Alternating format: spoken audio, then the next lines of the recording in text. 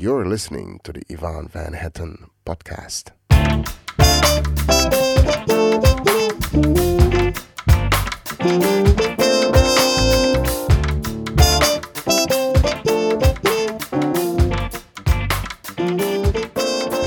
Hello, everyone. I'm back here with another episode of my podcast. Thank you so much for listening. To all of you literally around the world listening, I'm very, very grateful for that. So thank you so much. In this episode, I'll be sharing my thoughts on gear and your instrument and how important it is to have good or great gear. And does it really matter? So, nerd alert. This one is about the big instrument and gear question. You know, for as long as I've been playing and doing gigs, this has been one of those topics that keeps coming back frequently because we all, you know, from time to time want to upgrade our gear or upgrade our instrument. And I've always thought to myself, why do we do this?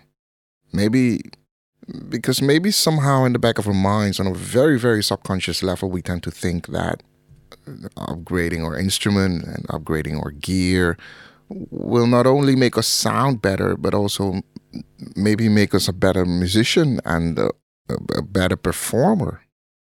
It's just one of those things that it keeps coming back and keeps coming up, you know. As musicians, we all get sort of trapped into this interesting and seemingly never-ending rat race of gear. This goes for everyone, you know, whether you're a drummer or a trumpet player, like in my case, for instance, or keyboard player in my case as well. And it's so extremely tempting to try and get hold of the latest version of your instrument or the stack of gear you might be using. My personal take on this quite fundamental question is that although I love gear, I love new instruments, but ultimately I think that gear does and doesn't matter. Let me explain here. It matters to the extent that it is important to have a good functioning instrument, good gear, everything in tip-top condition. But as far as how you sound and what you ultimately express on your instrument, that is partially down to your gear, mostly down to you.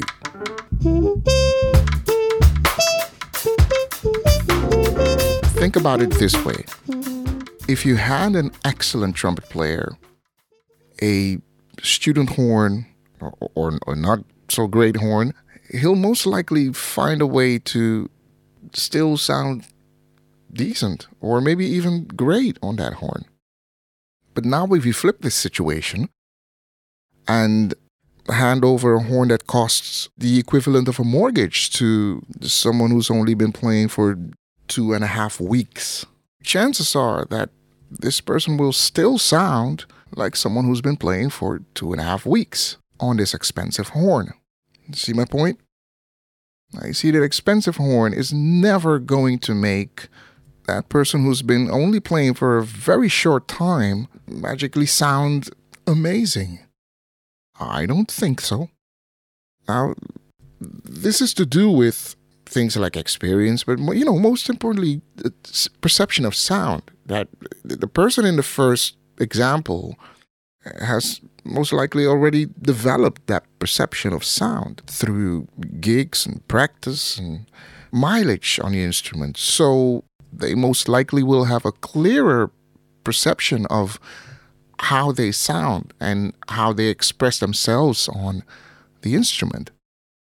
And the person in the second example is in the early stages of that long road onto developing sound and a general relationship with the instrument.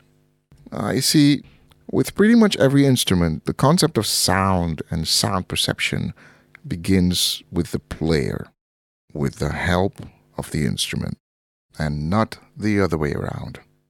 And so sound is something you develop and produce on two levels. On a technical level, of course, by breathing, holding the horn correctly in your hands and embouchure and lips and all this sort of technical stuff, which is important to produce sound. The second level that is a crucial part of your sound is the psychological element, meaning how you hear the sound. What sort of sound are you hearing in your head when you pick up the instrument to play, which comes with experience. And once you have a little bit of an idea of, where you would want to go with sound, it really doesn't matter what kind of instrument you play. You always will automatically gravitate towards finding that sound. And that's exactly that interesting point where gear, strangely enough, becomes less and less important.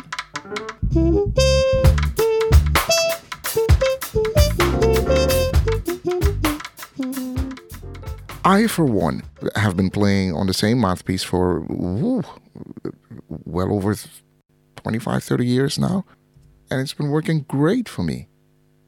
I'm just not one of those trumpet players who has a mouthpiece for every single style of music that I play. If I play a ballad, then you have a different mouthpiece, and play something loud and screamy, different mouthpiece. Not for me. I'm one of those people who just produces the sound with what I have, and it all starts with how I hear it, how I perceive it. I have a pretty clear idea of how I would want to sound if I'm playing something that's a bit more lyrical, or if it's a bit more lead, or whatever it might be. I just automatically gravitate and adapt if I need to. Now, don't get me wrong, I do have several mouthpieces lying around my studio, but ultimately I just end up using one and the same mouthpiece for pretty much everything. See, the point that I'm making with all of this is that, on the one hand, yes, I would say gear matters. Having a well-functioning instrument, good gear, everything up to scratch, horn in mint condition. And at the same time, I would dare to say that gear only matters up until a certain point, because I believe that in the long run, it's about the player and much less about the gear.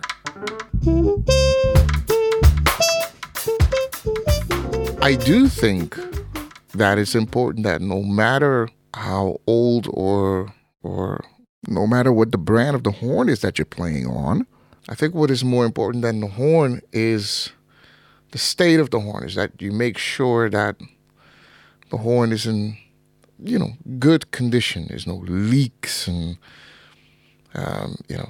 it's oiled frequently.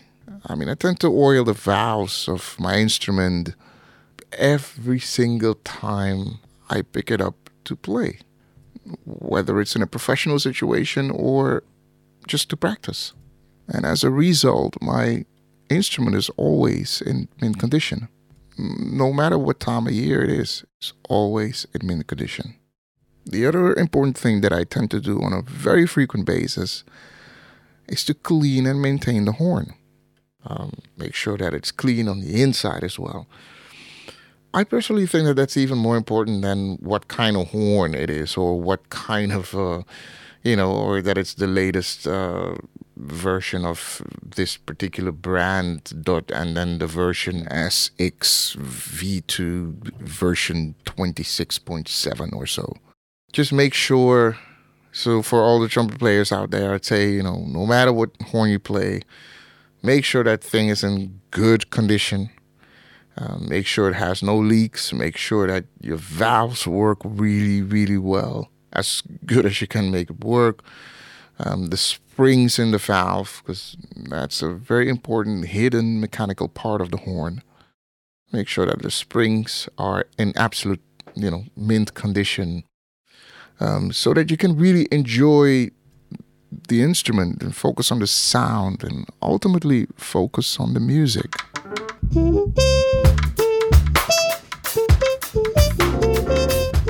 One of my personal philosophies And I feel very strongly about this next point I'd like to make.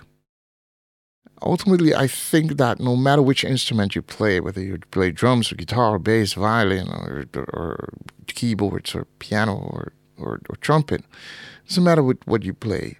Your instrument is just a tool. Nothing more and nothing less. It's just a tool.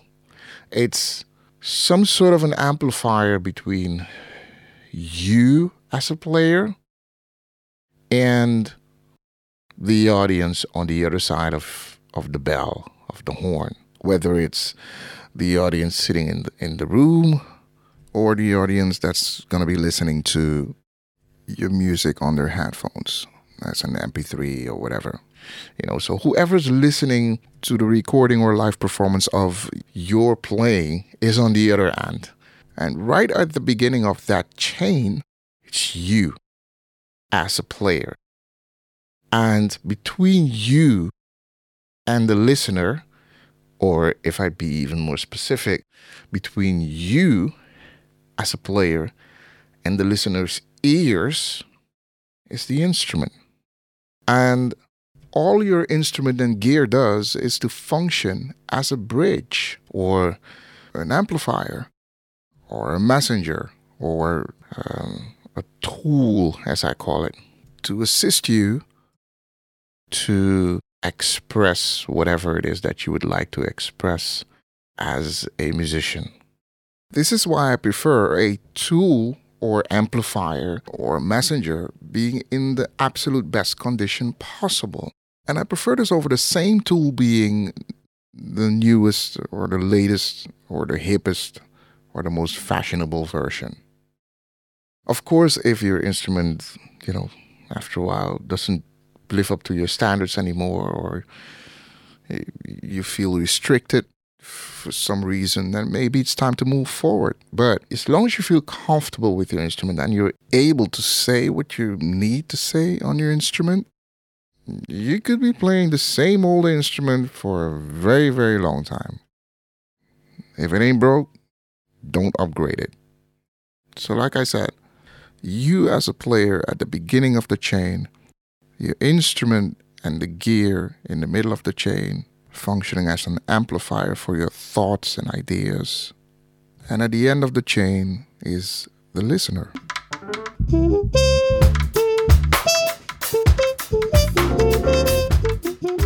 Instead of buying the latest version of a trumpet every couple of years, I would say try to get a sense of where the middle of each note of each and every single note on the horn and on your mouthpiece, where it sits. Obviously, I'm hoping that that particular mouthpiece is a good fit with the horn. Once you found that perfect fit and you can say, all right, this mouthpiece works well for me, for my lips, and embouchure, etc.